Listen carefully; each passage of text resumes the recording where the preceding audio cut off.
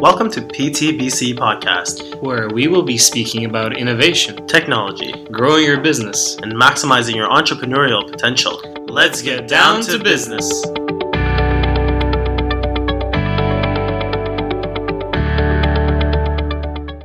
All right, hey guys, welcome to the PTBC Podcast, where we'll be talking with physiotherapists, clinic owners, and entrepreneurs about innovation and anything business related within the realm of physical therapy. My name is Justin, and I'm joined here by my lovely colleague Sarush. How you doing, man? Good. How are you guys? I'm good. So we have quite a special guest today. We have co-founder of Foundation Physio, Matthew Lang, aka Matty, aka Jose Bautista.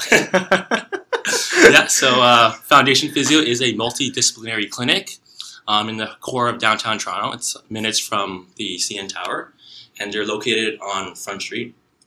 If you have any, if you want to learn more about Foundation Physio, if you want to look more into the services, you can find them on www.foundationphysio.com. So that's .ca. .com. .com. .com. Yeah. We went all out about that .com. Was it? Oh, okay. I swear I thought it was .ca. Foundationphysio.com. All right. Good. Okay. All right, let's get down to business. So how are you doing today, Matty? Good. Thanks for having me on, guys. No worries. So yeah, just tell us, how you got started with Foundation Physio. We understand that you also graduated from U of T a couple of years back. Yeah. So I graduated 2009 from U of T, and got lucky and was able to get an outpatient job right away through one of the big brands. Basically, what happened was within 2 years of working under that sort of like corporate top-down style clinic with many levels of management and different people you have to answer to, I just kind of basically hit my wit's end as far as rules and processes and regulations. There was really nowhere to grow upward outside of your clinical skills level. I was in a weird position where my head clinic was actually in Scarborough. So to actually get any mentoring, I was traveling into the city or up to North York as well, which was fine. It was still free mentoring, but really outside of that, there was no benefit to it. I had a couple issues build up, personality issues with some of the management, not directly within the clinic, but in the middle management system. So I started looking for a new clinic. I started looking for a boutique-style orthopedic clinic where I could continue to get some mentoring as far as my orthopedic growth, in particular through the FCAMP and the orthopedic system. Was kind of looking everywhere from Scarborough through Markham, Vaughan, into Mississauga just for a different change. Somebody I could learn some more business stuff from as well. And just nobody was hiring, to be honest, except for one clinic. They were already in the middle of their interview process. And that's where I reconnected with Raj, who had been a clinic director for me when I first graduated 2 years prior to that. And I reached out to him. I asked him, hey, can you, I know you guys are interviewing. Can you get me an interview with your boss? And he said, yeah, no problem. When you come meet me and let's sit down and chat. And then over that lunch that we ended up having, we decided that our goals were kind of similarly aligned and that we decided, well, why don't we just go do this ourselves? And he had a kind of a rough business plan, I like to call it, that he had kind of already ready to go. And I said, I was 27, and I said, screw it. Good time to take a risk without family or commitments. And we just kind of dove in and went forward with our goals and our plans. That's awesome. So we're kind of wondering, how did you guys come up with the name of Foundation Physio? And what's the idea behind the logo? And we saw that you guys did a little bit of rebranding, or not rebranding. Sorry, you did an upgrade of the clinic. We did a graffiti art installation. That's awesome. Yeah. Thanks. Yeah. That was something. With everybody just more social media now, we're doing more videos and pictures, imaging, either for our clients as far as direct, just exercises we're sending to our clients, or posting things on to different social medias. We wanted something other than your just generic white wall to do video in front of, and with some nice lighting, and lucky enough to have some really cool clients who are actual artists. So I was able to get one of my clients in who does some graffiti art. He's done some cool things for like Red Bull and a couple of the restaurants in the city, and he was more than happy to come in and do the mural for us, and he actually took a cool little video. So hopefully we're going to be sharing that with everybody as well soon. But I got to give Raj his props. That was his name. That was a name that he had thought about even before I kind of joined up with him into this. I think that was his kind of baby name in the back, that he had already decided on. The idea is simply it's the foundation of your injury, right? That we're not, not to sound like a cheesy physio nerd, but like really like we're not just treating your symptoms, we're treating the foundation of your issue, right? We're not throwing an ultrasound or a hot pack on. We're actually looking at your body and trying to figure that out. And then that's actually where the logo comes from as well. So it's meant to be kind of an abstract spine, essentially. Oh, yeah, so if you go back and you look at the logo now, you'll see there's a little bit of a curvature to the logo as well. So it's a little bit like he designed it almost like it's stone stacked. Yeah. You know what? That's exactly what So it's kind of that spine and stones. Yeah. So kind of, again, driving back to the foundation of, our clients, our patients' issues and how we can help rebuild them. Wow, that's an amazing message. That's awesome. In terms of when you partnered with Raj, what did you find? What were you thinking of what you wanted in a business partner before you kind of agreed and went forward with that then? For me, I wanted somebody who held similar, let's say, business cultural views. I think that was very important for me coming from LifeMark, okay, where it did feel like there was very much glass ceiling, where it didn't feel like there was much growth potential. We both had similarly aligned goals of a culture that we wanted to build, which we don't typically talk about a lot in healthcare. It's more something you'll read more on, like on entrepreneur blogs, right? Or on your Forbes 500, those entrepreneurs and what they're talking about when they're building their teams, right? Yeah. That view of, everybody has to work hard, but money's not always the bottom line either, right? We wanted a place where, everybody's making their living and being paid accordingly and rewarded accordingly, but also a place where people want to go to work, right? Where people have some sort of camaraderie, I guess is what I'm trying to say, with their coworkers, right? They, not that everybody has to hang out after work, but that it's not uncommon to go get a beer after work, right? Or hang out with somebody on the weekend and go catch a game with somebody. We wanted it to be more of a flat build as opposed to a pyramid style building, where it's not just top down, where we're just disseminating our rules to everybody. We want everybody's input, right? We saw that a lot. Again, not to throw LifeMark under the bus, but me being on the ground floor, you see things a lot differently day to day. That could be improved. But if you keep bringing those things up to management and they don't get changed, you start to say, forget it. You're not going to go through your energy to fix that. You're just going to kind of take care of your clientele, right? And we didn't want that, right? Because my clients see the same thing as your clients would, as your clients would. So we've got to look at it more of a family atmosphere. You got to take care of the clinic. You got to take care of any client that walks in the door. You got to make everybody feel welcome. So that's kind of how we started, right? And we wanted to find therapists who fit that mold as well, who wanted to develop professionally, as well as grow not only their technical skills, but their soft skills as well. And who, in the future maybe wanted to take management positions, right? We didn't necessarily want to find people who, and it goes for the front desk and administrative team as well. We didn't want people who were just always going to be content answering phones or just coming in and, checking in, checking out, ultrasounding, manipulating, whatever it could be, right? You could be a fantastic McKenzie therapist, but if you just want to come in and come out, grab your check on the way home, that was never going to be the right type of fit for us. So I think when I was looking for a business partner, that's what I was looking for, to align those cultural goals.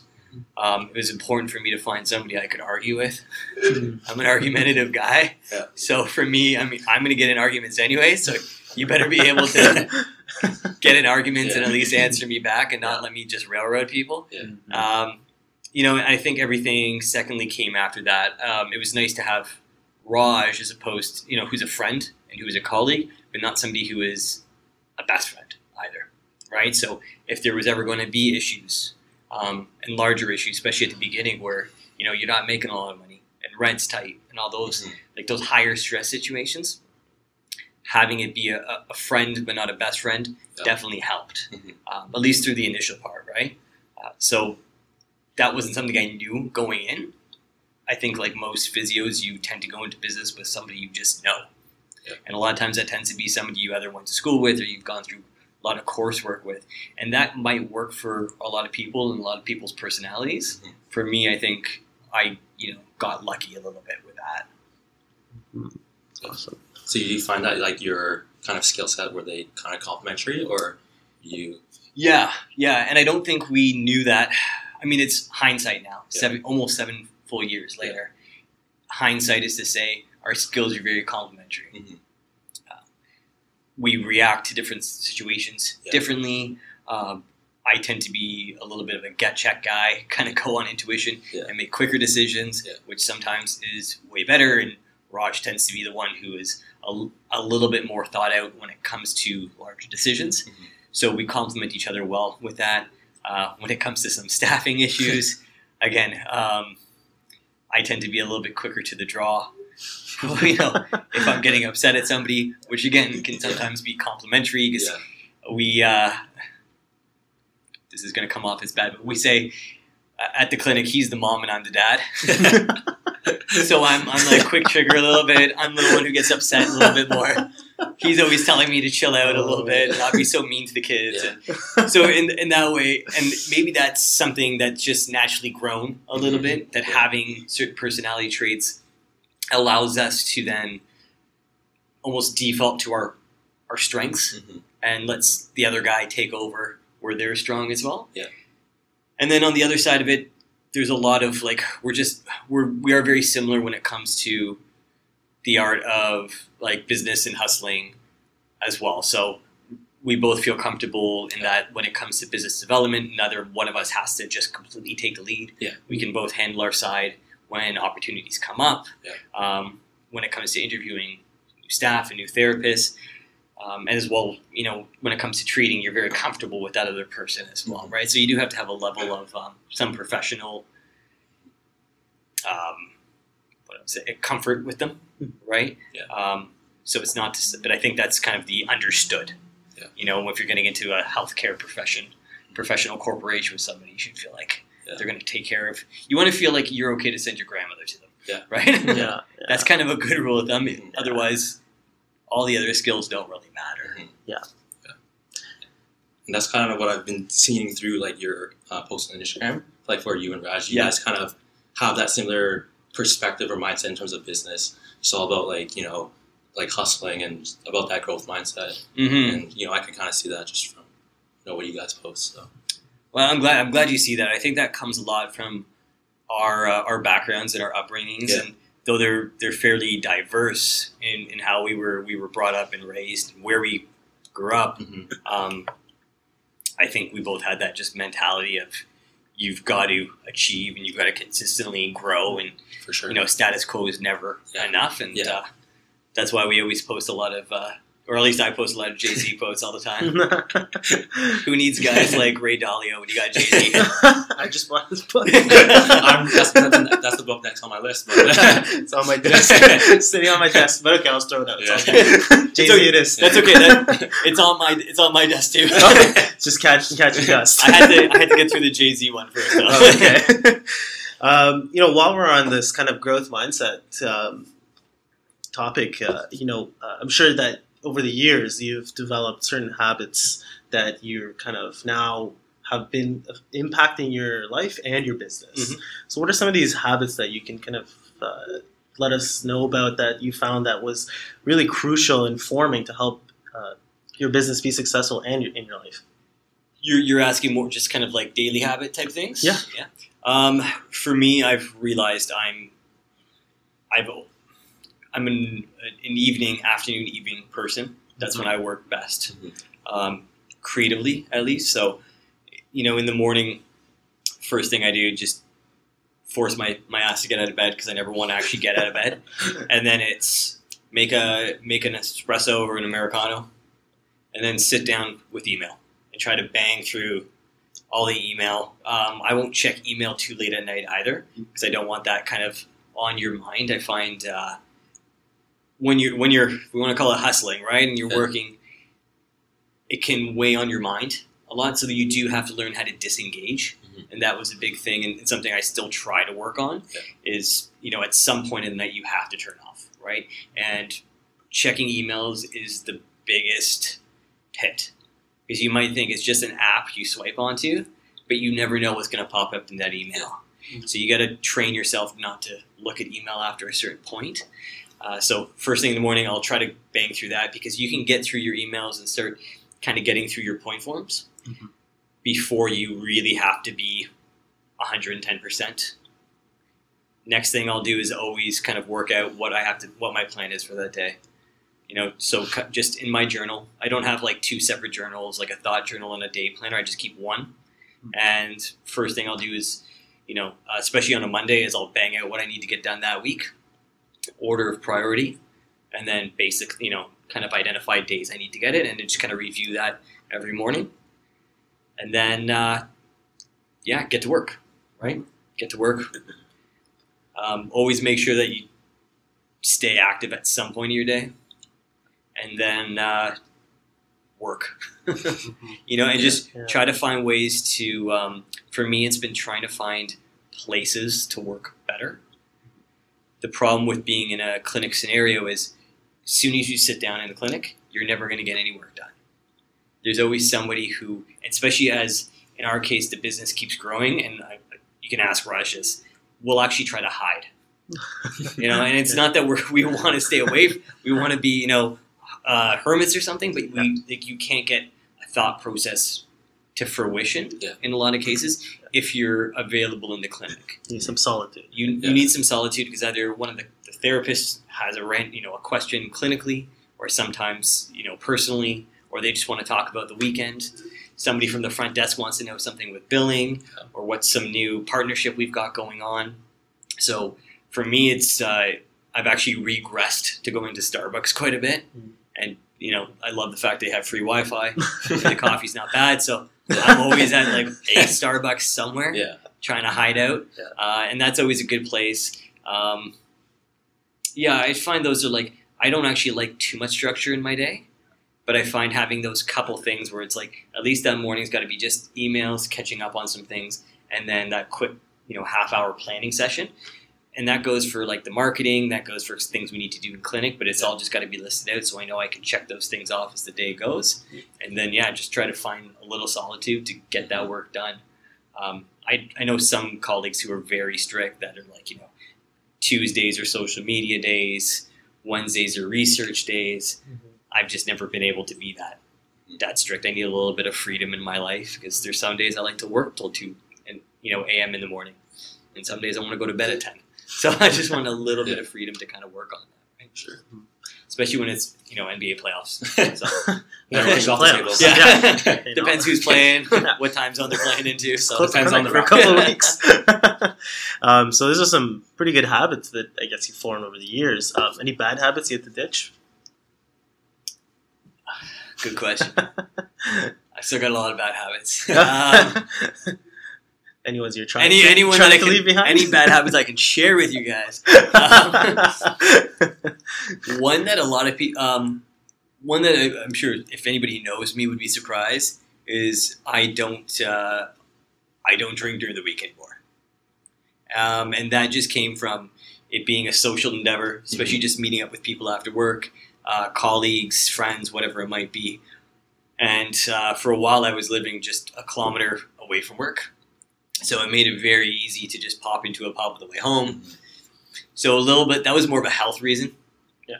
And you don't realize what 2 pints of beer does to your head the next morning until you actually just stop doing it every night.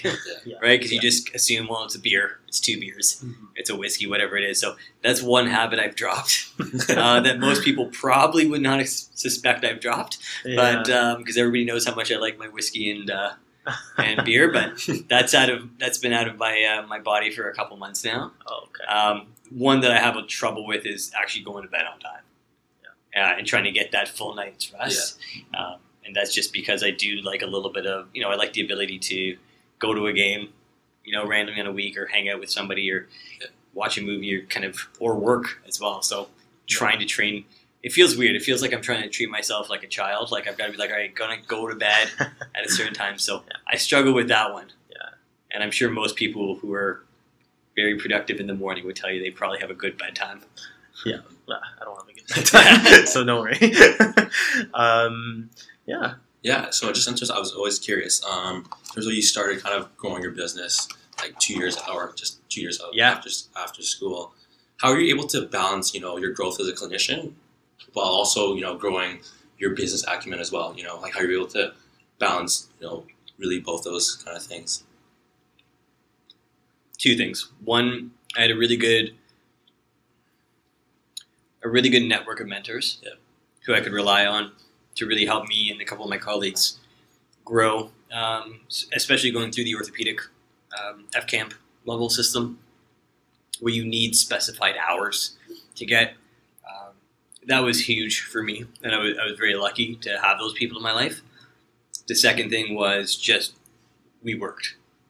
We were working at times 6 days a week in the clinic, so logging literally 45 hours to 46 hours of clinical time. Yeah.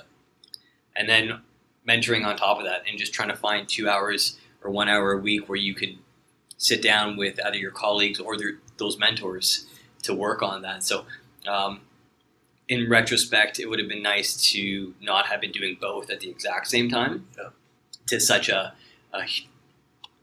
huge degree where the volume had to be turned up on both of them for the exact, first 3 years, let's say. Yeah. But you just, when you're forced with making something succeed and survive, and you got your back up against the wall a little bit at the beginning, you're going to be driven to work a little bit harder, and you don't find it as difficult as well to add those extra hours. Because as I think back to it, it would have been 45 hours, minimum 40 hours a week clinically. Yeah. Usually, sometimes 45. Other times we were off-site with our Aussie Rule football team or our roller derby team, trying to build the business or make those community connections or giving talks at the running room or whatever it might be. So I might actually be underestimating how much time we were putting into it initially. Yeah. There's no simple answer. You just sweat, just old-fashioned sweat and grind, right? Wish there was a better answer. I actually want to backtrack just a little bit about when you were talking about kind of the, how at Foundation you guys don't have this top-down approach, and you have the same level type of leadership where, you're at the level of your employees. How have you, as a clinic owner, clinic director, co-founder, how have you kind of invested in your employees, and how has that returned for you in terms of your business? I would say we try to do it a couple ways, because not everybody's going to respond to those same, I don't want to use the word rewards, to the same feedback, right? One thing we instituted this year was a weekly huddle. So everybody in the team, administrative, clinical, everybody gets together half an hour on Tuesday just to allow people to voice concerns, everybody get on the same page. If we're introducing something new, there's a couple new things we've been rolling, features we've been rolling out for our patients, keep everybody on the same page with that, allow people to bring up issues with them. I think just giving people that forum to know that they're being understood, they're being heard as well, and that they can voice those issues, complaints, whatever it might be, publicly without kind of any fear of recourse is something that I think people appreciate, but also seems like a very small thing, but it actually has a big impact on the team itself. Other ways we've done it, simple things like, easy one is, feed people. Everybody loves to be fed, right? So, we're not opposed to bribing everybody with food every once in a while for a job well done. Yeah.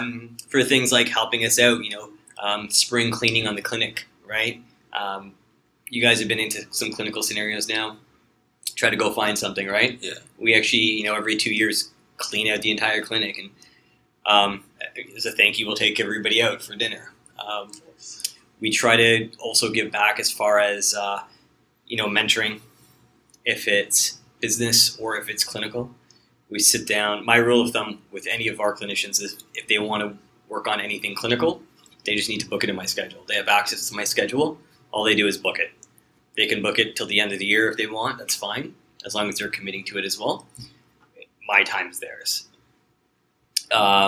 We do the same thing with the soft skills, right? If we find some of our clinicians are having trouble retaining clients or working their programs of care or whatever they might be, we'll sit down with them and help them with that stuff as well.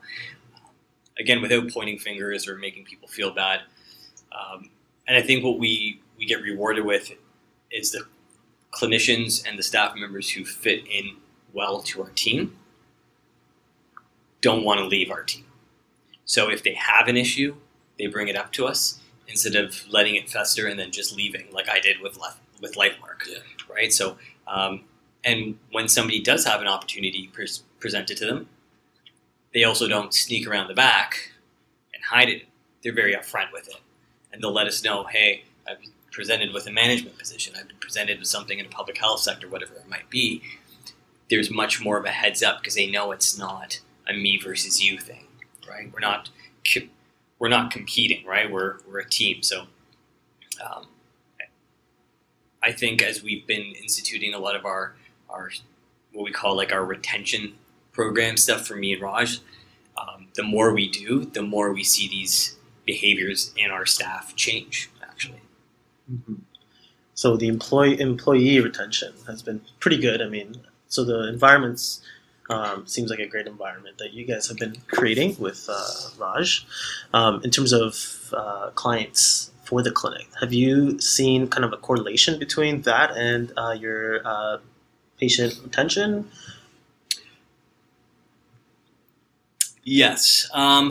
One thing we've noticed is we haven't had a lot of turnover period in this, going on, we're just about finishing year 6 now, right? So going on to year 7, we've only had 2 physios move on, and they were both moved on to completely different opportunities outside of private practice.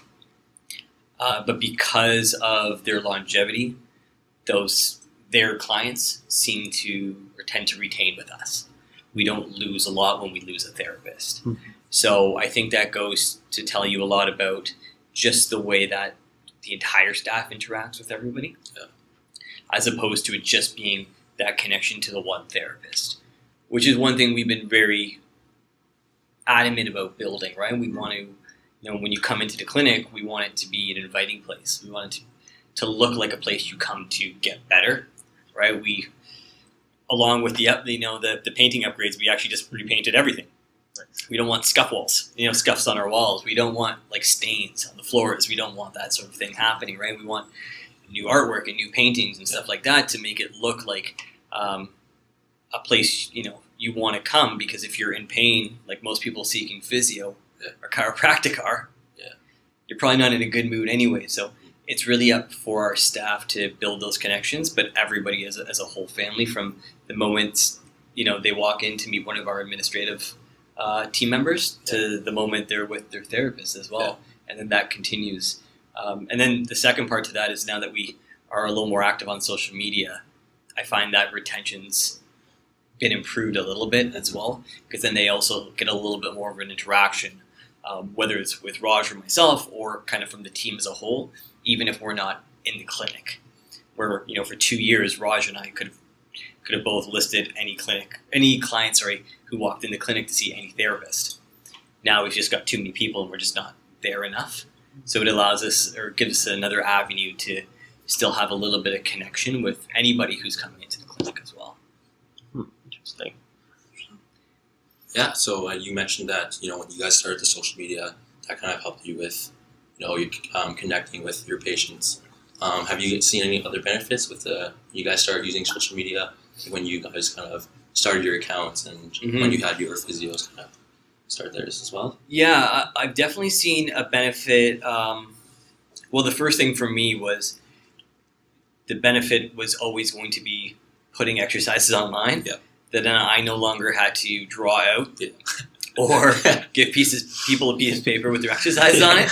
So that's always been my number one goal, is to do less work when it comes to that side You're of not it. drawing stick figures? Not anymore, man. Or those like archaic Yeah. programs on the computer, you know? Yeah. Stick figures. Yeah. The generic video of somebody doing the exercise wrong, or like Google image search and stuff like that. Yeah. It drives me crazy.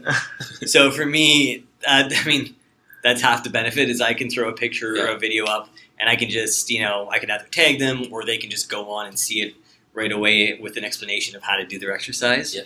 So for me, that's been great. And then the clients really love that. Surprisingly, I thought it was just for my benefit, but they actually really like it because they can, instead of again a stick figure or a picture, they're actually seeing the exercise being performed, as well as kind of like mistakes that commonly get made with it. However, we have seen with some of our community programs, we've actually seen some growth as far as gaining new clients as well. Right. We've reached out to and formed connections with Toronto Roller Derby and with Canadian Beach Soccer, as well as a couple kind of local fitness influencers in and around the downtown core, who have, they're really the ones who run Instagram. So when they're they're showing up at the clinic and advertising you a little bit, it definitely helps. Actually bring people in, but also get people on board your social media programming as well, which then just allows you to grow your reach and your access to people when they get hurt or when they get injured as well, or if they just need a massage, right, or a pair of orthotics or something. So I was very apprehensive specifically for Instagram. Physiotherapy. So I know the statistic for dentists is it's a hyper-local business. So they have about 2 to 2.5 kilometers of radius where they're going to get 95% of their clientele. For physio, we assume it's about the same, but it might actually be a little bit smaller, okay? Unless you have some sort of specialty that is driving people into you, right? Or a direct referral. So again, about 90 to 95% of your catchment is going to be that close. Mm-hmm. For that reason, I was a little apprehensive in dumping time and energy into an avenue like Instagram. Facebook a little less because you can target it a little bit better, but Instagram specifically, Twitter was never really a great one for healthcare companies. So you see a lot of people wasting time, and I see a lot of my colleagues who are just kind of on this Instagram train now because everybody else is on the Instagram train. And they really have no idea what they're doing. On it, there doesn't seem to be a goal other than just be on Instagram. But for us, again, we're in a distinct marketplace where we are in the core of Toronto with a very young, more affluent base. So for us, it made sense to jump on an avenue where they were using as well and try to grow from that side as well. So it has been good, and I'm first one to admit that I was the one who was like, this is a waste of our time. Yeah. But I've had to become an adopter of it because once you see the power of it happening, it actually does grow quite well. For sure. Just want to change gears just a little bit here, dive a little bit deeper into the finances and the business side of the clinic. So why don't we start with at the beginning when you were to open up the practice? Yes. There's obviously different costs associated with different clinics, and you're in a very you're in the heart of downtown. You're on Front Street, so I'm just kind of wondering what was the capital, what were some of the funds that you needed to kind of start this business to get it going initially? I would, to give you a ballpark, you need roughly 175 to 200K in capital. Okay, depending on a couple factors, you need personally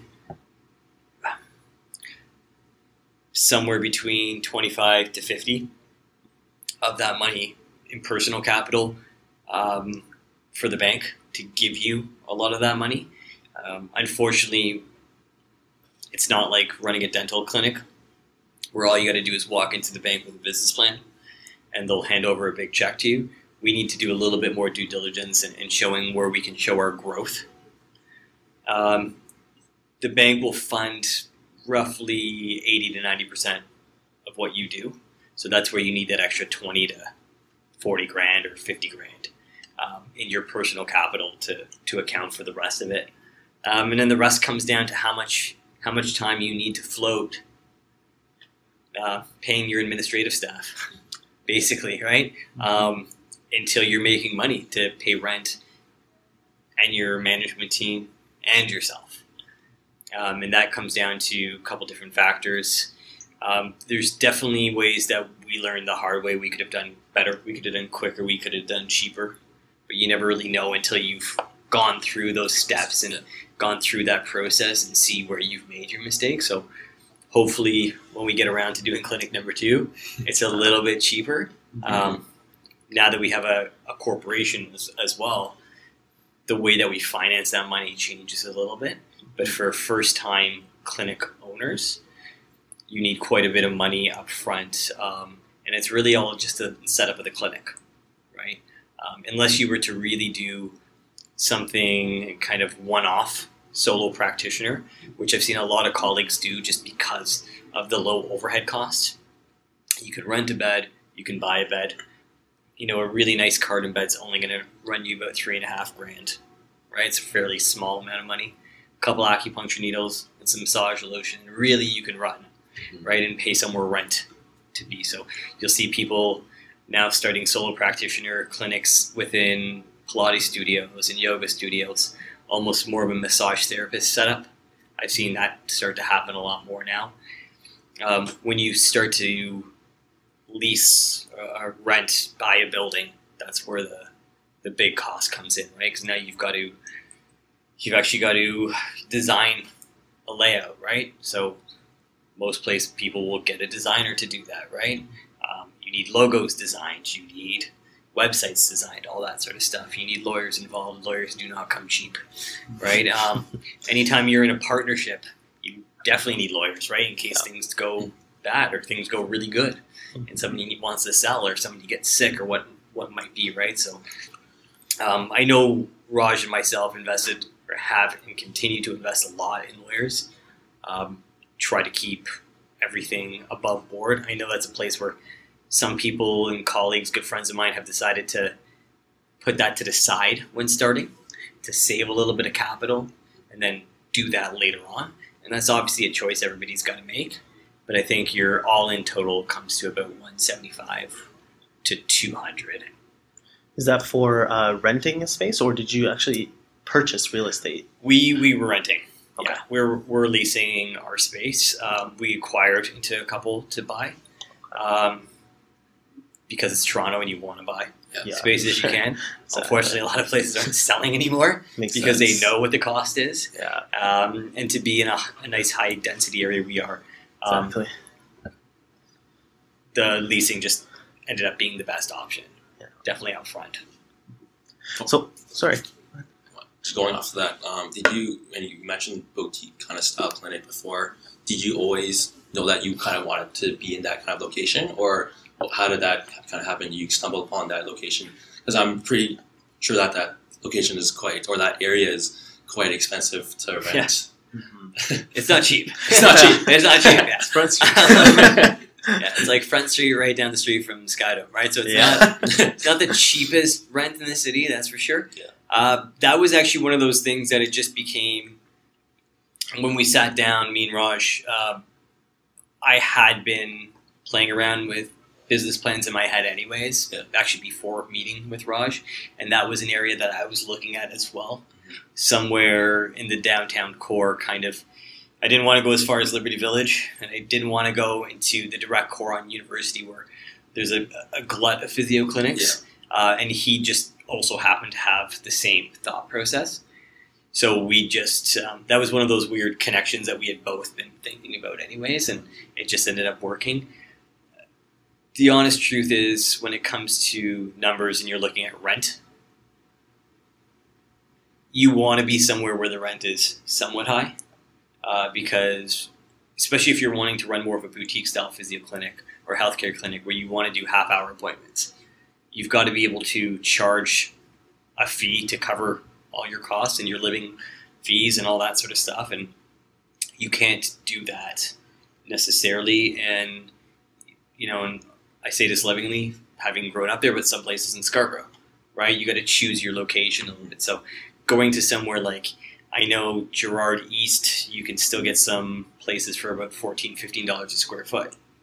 You're not going to be able to charge $75 for a half-hour physio session. You might not even be able to charge $50 for a half-hour physio session there. So you have to plan accordingly a little bit, right? Those aren't those numbers don't always work the way we want them to. And if you want to charge a premium service, sometimes you have to go somewhere where the rent's also at a premium as well. So I think location is actually more important than just saying, my rent is X a square foot. So while we're on the topic of costs, how did you guys minimize your overhead costs when you kind of started the clinic, or what were some of your overhead costs initially? I'll tell you, the first way you minimize costs is you stop paying yourself. That is the first thing that happens. Your salary goes away, just disappears for the first year. And you start to eat a lot of frozen pizzas and frozen pierogies and whatever beer's on sale that day, basically. Overhead costs, the biggest things for us, like I mentioned earlier, lawyers, just trying to get a corporation set up, a partnership set up, make sure rent is obviously going to be a high cost, a monthly cost as well. It's not a one-time fee, unfortunately, that we pay. And then really just the materials we needed, right? So going in and buying 4 or 5 clinical treatment beds, right? Some pulleys, equipment, a bike, a reformer, whatever you're going to put in your clinic. That's a huge overhead cost that's going to eat up somewhere between 20 to 30K of what you're bringing in, right? And that you can't put on a payment plan, right? So that's putting you into the red from day one. And then the second biggest thing is just the cost of your staff, right? Who are always going to get paid before you do. And that you can luckily kind of grow with, but I'd say the biggest thing is just getting that equipment and that monthly rent, unfortunately. When did you guys start becoming profitable where you could start paying yourself? How did that happen? What was the process to kind of go past that break-even point? I mean, we just, even from day one, we just took not that we were never getting paid, but we just took a very, very low salary. Raj and my goal was to get out of the bank's debt as quickly as possible. Mm-hmm. So we did keep our salary low, probably lower than we should have. To give you an example, now that we've, 2 years ago this fall, we expanded, we took over the location, the storefront beside of us. We tore that down and we expanded, we broke the walls down and added a bunch of physio and massage treatment rooms. For that, we're not in any hurry. We're paying the bank on a set schedule that they set out, and we don't want to be paying it off for 20 years and be paying way too much in interest, but we're also not just throwing all our extra cash at the bank. But when we did it the first time around, we were throwing every dollar we earned to get out of the bank, right? Because we were so scared of this interest rate. The reality is that the interest rates are still very low, even as they continue to grow in the past year, that you don't have to, burn yourself out doing that. I would say it was after 2 full years, we were kind of up to a more manageable salary where we were comfortable again. Maybe not making what we should have been for the hours we were still putting in, but a much more comfortable wage. The biggest thing for us, or the biggest tipping point for us, was actually getting other physiotherapists and other massage therapists successful at our clinic, right? So for us, I mean, we decided to rent a space that was about 14 or 1,300 square feet to begin with, there was 4 rooms and only 2 of us. Maybe it would have been different if we had just gotten a smaller space and moved into a bigger space as we grew. We always wanted to have a bigger clinic. Yeah. So once we had 2 successful physios with us, that was when the clinic became very sustainable, right? And we didn't have to be doing 45 hours a week, right? Because we had people working alongside of us. And that's also when our goals changed to just being very good clinicians to our patients, but also helping our therapists grow, right? And their success became part of our goals as well, right? To help them succeed was going to help us succeed in the long run. Interesting. So how many years did it take for you to get to that point where you guys kind of filled up those 4 rooms and were kind of started making more of a income? I think about 4 years in, we were pretty busy to the point where at that stage, we would have one physio. We would leave the room at 2, and there'd be another physio running in to take their client in at 2. Yeah. And that's actually what propagated us taking over the building next door, and it forced us to investigate: did we want a second clinic? Did we want to continue to grow within the space we already had? What were our options at that point? We also, I think, at that point started to step away from clinical treatment a little bit to then start reinvesting more formally in the clinic, right? So as opposed to business development outside of clinical hours, actually dedicating an 8-hour chunk or 2 4-hour chunks a week to actually try to drive some changes. Get away from just, putting your head down. And it's hard. We definitely made the mistake at the beginning, and I see a lot of colleagues do it now. As an owner, you can make, or a clinic director in some cases, you can make a lot of personal income if you just put your head down and work. And you continue to see 38 to 40 hours a week worth of clients and taking your percentage or your salary, whatever it might be, plus what the rest of the clinic is making and your bonuses or however you've kind of structured it out. But what ends up happening is the clinic becomes stagnant at that point, right? There's never going to be the ability to grow because you're just so focused on making your $100,000 a year or $120,000 a year, whatever you're getting paid, until somebody leaves. And then you start to realize there's something missing within your machine, right? Yeah. So that's kind of the biggest thing that happened is once we realized we could be a little more comfortable, and then noticing what happened when we gave ourselves 8 hours a week, and then within a year we gave ourselves 16 hours a week.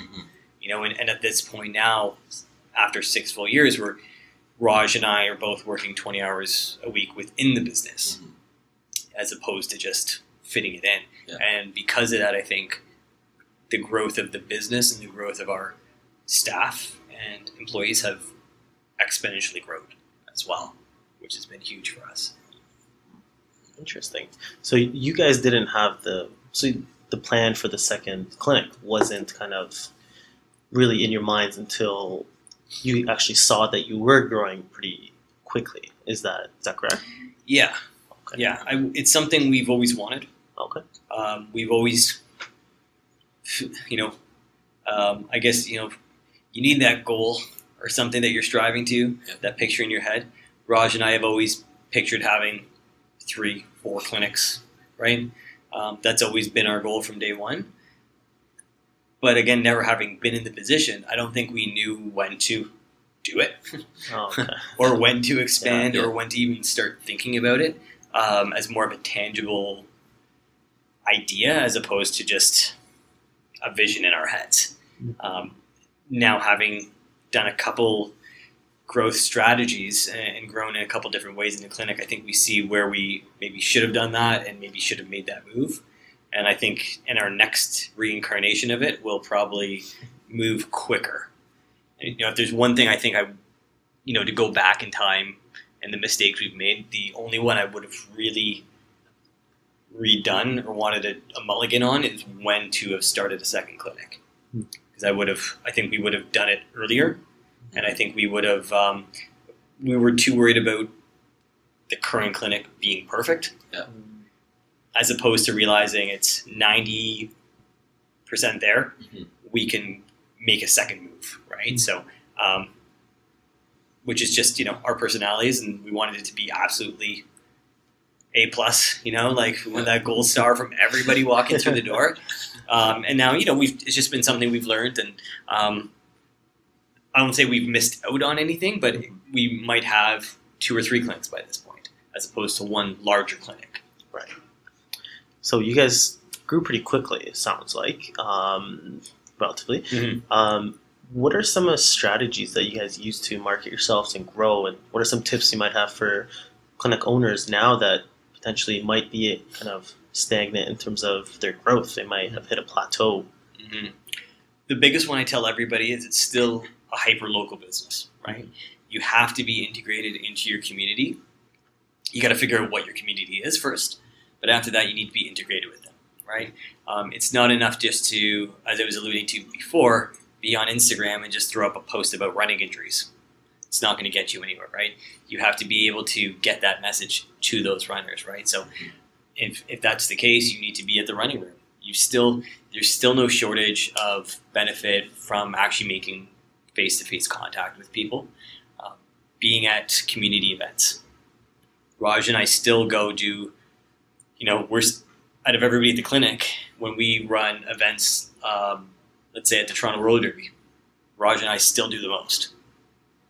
Even though you would think it'd be somebody younger coming along being like, I want to do that because that's how I want to get my clients, but it's still me and Raj who go there as, the face of Foundation to go do it, right? The last 2 years we've done something called City Fest down in the City Place area, which is like a big community festival. Last summer, it was me and Raj there from 9 o'clock in the morning till 9 o'clock at night, just because that's still the best way to make connections with people and meet people, educate them, right? And it's not about selling; it's about educating, and then people will find you when they need it. So I can't, I feel like I sound like such an old man saying like still go knock on doors and pound pavement and stuff, but it really is the biggest way, right? Like go to running clinics, right? Go to hockey classes or whatever it might be, or skating classes, skiing classes. Talk to the instructors. Talk to, one of my, still to this day, my best referral sources are personal trainers, right? You got to make those connections with them. Let them know you know what you're doing, and you want to know that they're doing what they should be doing, so you can refer back as well, right? The second thing I think that's important for more to if the scenario you were saying where somebody's stagnant, I think at that point you need to figure out, you need to become an accountant, and you need to actually figure out what you're doing wrong. You need to figure out where you're investing your time and your money, and is it worth it, right? I know too many clinics and too many colleagues who do everything.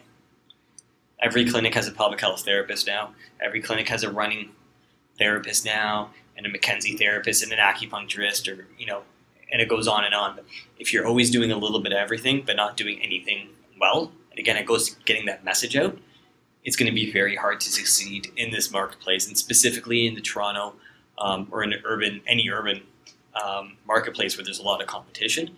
The second thing is just making sure you're actually hitting clinical KPIs, right? So knowing what you and your other therapists are doing when they're in clinic, right? Making sure, and it sounds kind of bad to say this, but making sure clients are being seen, right? That you're not losing them after one session.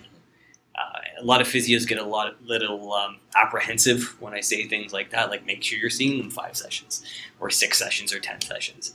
But the example I give is if somebody comes in with an ACL tear, and I know you feel me on this one, Definitely, right? if somebody walks in with that, right, and the therapist doesn't make you book because they feel bad, what's your outcome going to be, right? It's 3 months of intensive physio or rehab, and then another 3 months of less intense rehab where you're doing a lot of it on your own. Yeah. But if somebody doesn't set that out for you, the general public is coming to us because they believe we have something to offer in the way of education, and in the way that they trust their GP to tell them how much medication to take, right? And if we just say, yeah, come back when you feel like it, or we don't put a plan together to help them succeed, one, they're just not getting better. And two, you're really failing at your job, right? The byproduct of putting a program of care together is actually that you get paid, right? And it goes for anything simple, like an ankle sprain is another example I always give, right? But if you don't tell somebody what to do and how to do it and actually take them through those cues, that unfortunately as physios, we all take for granted as second nature, the general public doesn't actually know what they should be doing. They don't know what the research shows as far as preventative health to minimize future ankle sprains or whatever it might be to get them there. That's our job to educate them, and that's our job to get them in the clinic to get them better as well.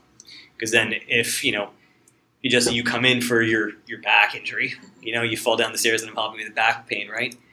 And if I tell you it's going to take 6 sessions, but you actually follow through and you come to me for 6 sessions and you get better, you're also going to tell your friends that physio works, right? Yeah. And it acts like a self-propagating marketing machine, essentially, right? But if I don't tell you that, and you just fall off after 2 sessions. Okay. So what are some advice that you might have for someone who's kind of thinking about starting their own practice now? And how to go about that, how to learn some of the business skills that might be necessary to initially start your own practice? I'd say the first thing to do is look outside of physio, look outside of healthcare for ideas on how to build culture, how to conceptualize the culture you want, how to conceptualize the team building you want to do, as well as learning how to manage margins and learning how to manage salary and profit loss statements. These aren't things that we are necessarily taught, and there's not a lot of resources within the healthcare community and the physiotherapy community. Most of the stuff you'll see through a lot of the business whizzes in physio, and a lot of them are from Britain or Australia or the US right now. It's all on acquiring patients as opposed to necessarily running a business. And I think that's where a lot of us get lost. It's most physios are going to find a way to get clients. It's how do you actually run the business to be a successful business without you having to just be a business manager. So you have the option of either hiring a business manager and partnering up with somebody who maybe has an MBA or has a proper business degree, or you have to start looking outside, again, of physio and trying to find some different ways and avenues, different websites like Inc.com and stuff, which are meant for entrepreneurs to gain some of these insights. I don't love it, but like some of the Tim Ferriss stuff he does, interviews and books, he's a little pretentious, but at least he's at least talked to some guys who can, who offer some tidbits of advice along the way that I think anybody in any industry, it really carries over. As far as like running a physio business, the nice thing is it's a little bit of the Wild West out there still, because nobody really has anything codified or figured out perfectly yet. So there's really no right or wrong way to do it. You just have to have the guts to do it and really try to focus on that culture and your vision. And what's that vision that you're trying to bring out, and try to find ways to bring your team to bring that vision out as well. Right off that note, is there any particular book that you would recommend for someone wanting to learn more about business? Or Oh, good question. Gosh, if you want I think I might have actually recommended this book for you a while back, and I'm trying to think of the name of it right now. I'm totally drawing a blank, boys. There is a book that kind of explained cash flow and kind of just the managing of cash flow and managing money coming in and out for somebody who's not an accountant. I'll have to pass the name of it you guys Yeah, back no worries, again. no worries. I'm totally drawing a blank on it though. And it wasn't a long read. It was, it was like a 2-hour read. It wasn't too extensive. It might be one of our messages from a while back. I'm drawing a blank too. I don't know. I remember you told me one too. Memory's getting worse as I get older. No worries. Mine's already terrible. No help, eh? Yeah. Actually, I was wanting to go. You posted something recently on your Instagram, and your post said, "What gets measured gets managed." Mm-hmm. I was wondering if you could elaborate more on what you meant by that in the context of business. Yeah, I think it goes, and specifically for physio, it goes a couple ways for us. Mm-hmm. We have to be measuring, again, to go back to what I said about client care, right? You've got to be measuring what you're doing. So if you're going to run an Instagram deal, or you're going to offer your clients a deal of some sort, or you're offering a new program, public health running assessments, whatever it might be, your plan has to be in place that's all your advertising is going to be about, local newspapers, websites, whatever it is. You have to measure then some way how to find out, did your assessments go up? Mm-hmm. Did they go up randomly, or were they from that promotion that you did? Yeah. Then who's seeing those clients, right? Are those clients then sticking around? Do they not have a good consumer score, right? Are they then ranking their interactions with your staff well, or are they ranking them poorly, right? Like on a 10-point scale. That's it. The E-Myth. Gosh, that's it. That's why I couldn't remember the name. Yeah. It's an older book series, and the E-Myth, they kind of made a bunch of these for different professions, and they do have one for physicians. Again, it's actually aimed at the U.S., where it's more of a for-profit scheme. So I thought it was a good overview of how we should be conceptualizing how to run a healthcare business as a practitioner who no longer wants to be a sole practitioner, and helps. They teach you in school how to be a good solo practitioner, but they never really guide us anyway on how to actually grow a business, or what's involved in growing a business. And unfortunately, up until recently, any of the clinics that you see along Toronto, if they're not corporate like a LifeMark or CBI, they tend to be a solo practitioner who just happens to hire people. Yeah. It's probably not going to guide you, maybe doesn't even know what he did right or wrong, or the KPIs that he should have been measuring, or whatever it might be, right? So we measure as much as we possibly can. Yeah. And we do that by, we offered one of our chiropractors when it did like a fascial stretch program. So we wanted to offer that. So we created a completely different code that we can tag on to every appointment that brought in. So now when I look back in the next month, I can do a quick search based on a keyword that's going to pull up all the people who came from our newsletter. Yeah.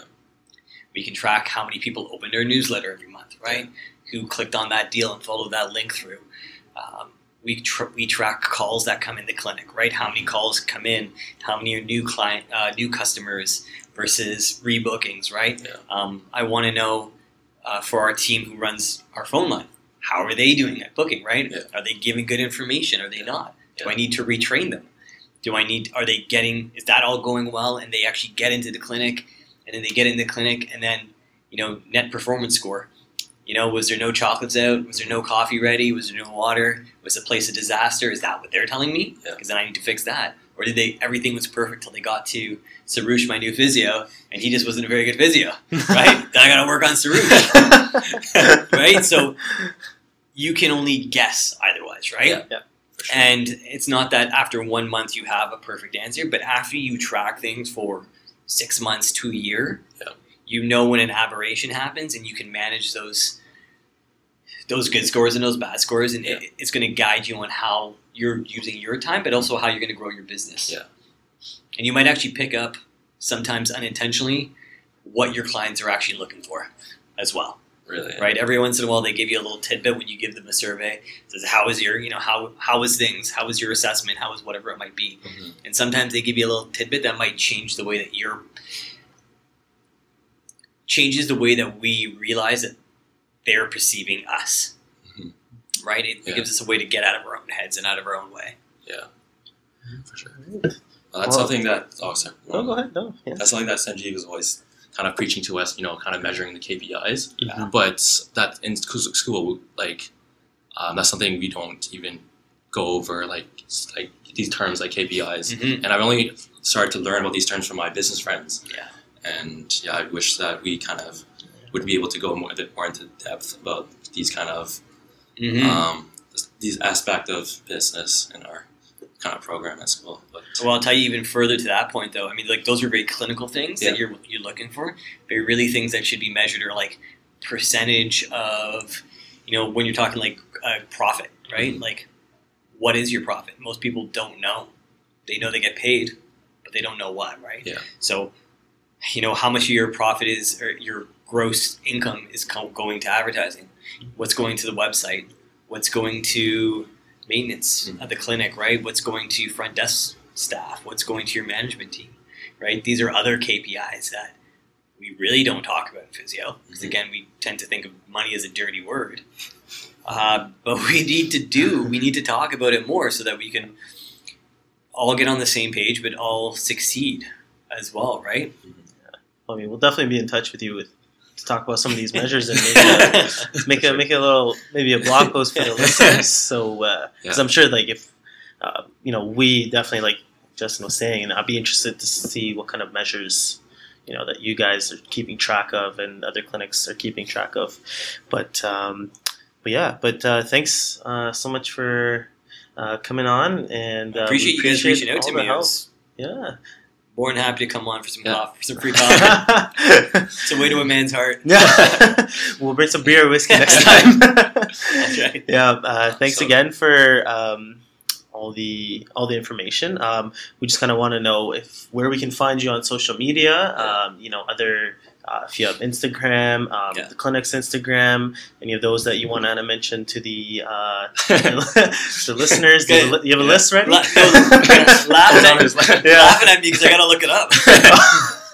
No worries. It's like you guys are too young to really know MS or like ICQ. Before, like ICQ was this thing before MSN Messenger, and you had like a number, oh no, I have and no people idea. used to be able to like list off their number, and I never could. like the BBM Yeah. before the BBM. Yeah, exactly. This goes like way back. Wow. So yeah, you can find some more about us from on Instagram, Foundation Physio, all one word, or Matt Does Physio as well. Those are our kind of biggest ones that we use. And then again, Facebook, for anybody who still uses Facebook. We still have it for the clinics. Cambridge Analytica didn't push you off.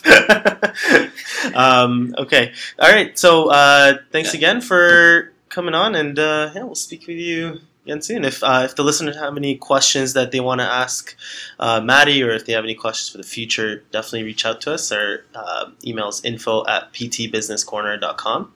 So definitely reach out to us. Yeah. Okay. Thanks so much. Thanks, guys. take care. Thank you, everyone, for tuning in to the PTBC podcast. Hope you enjoyed the episode today.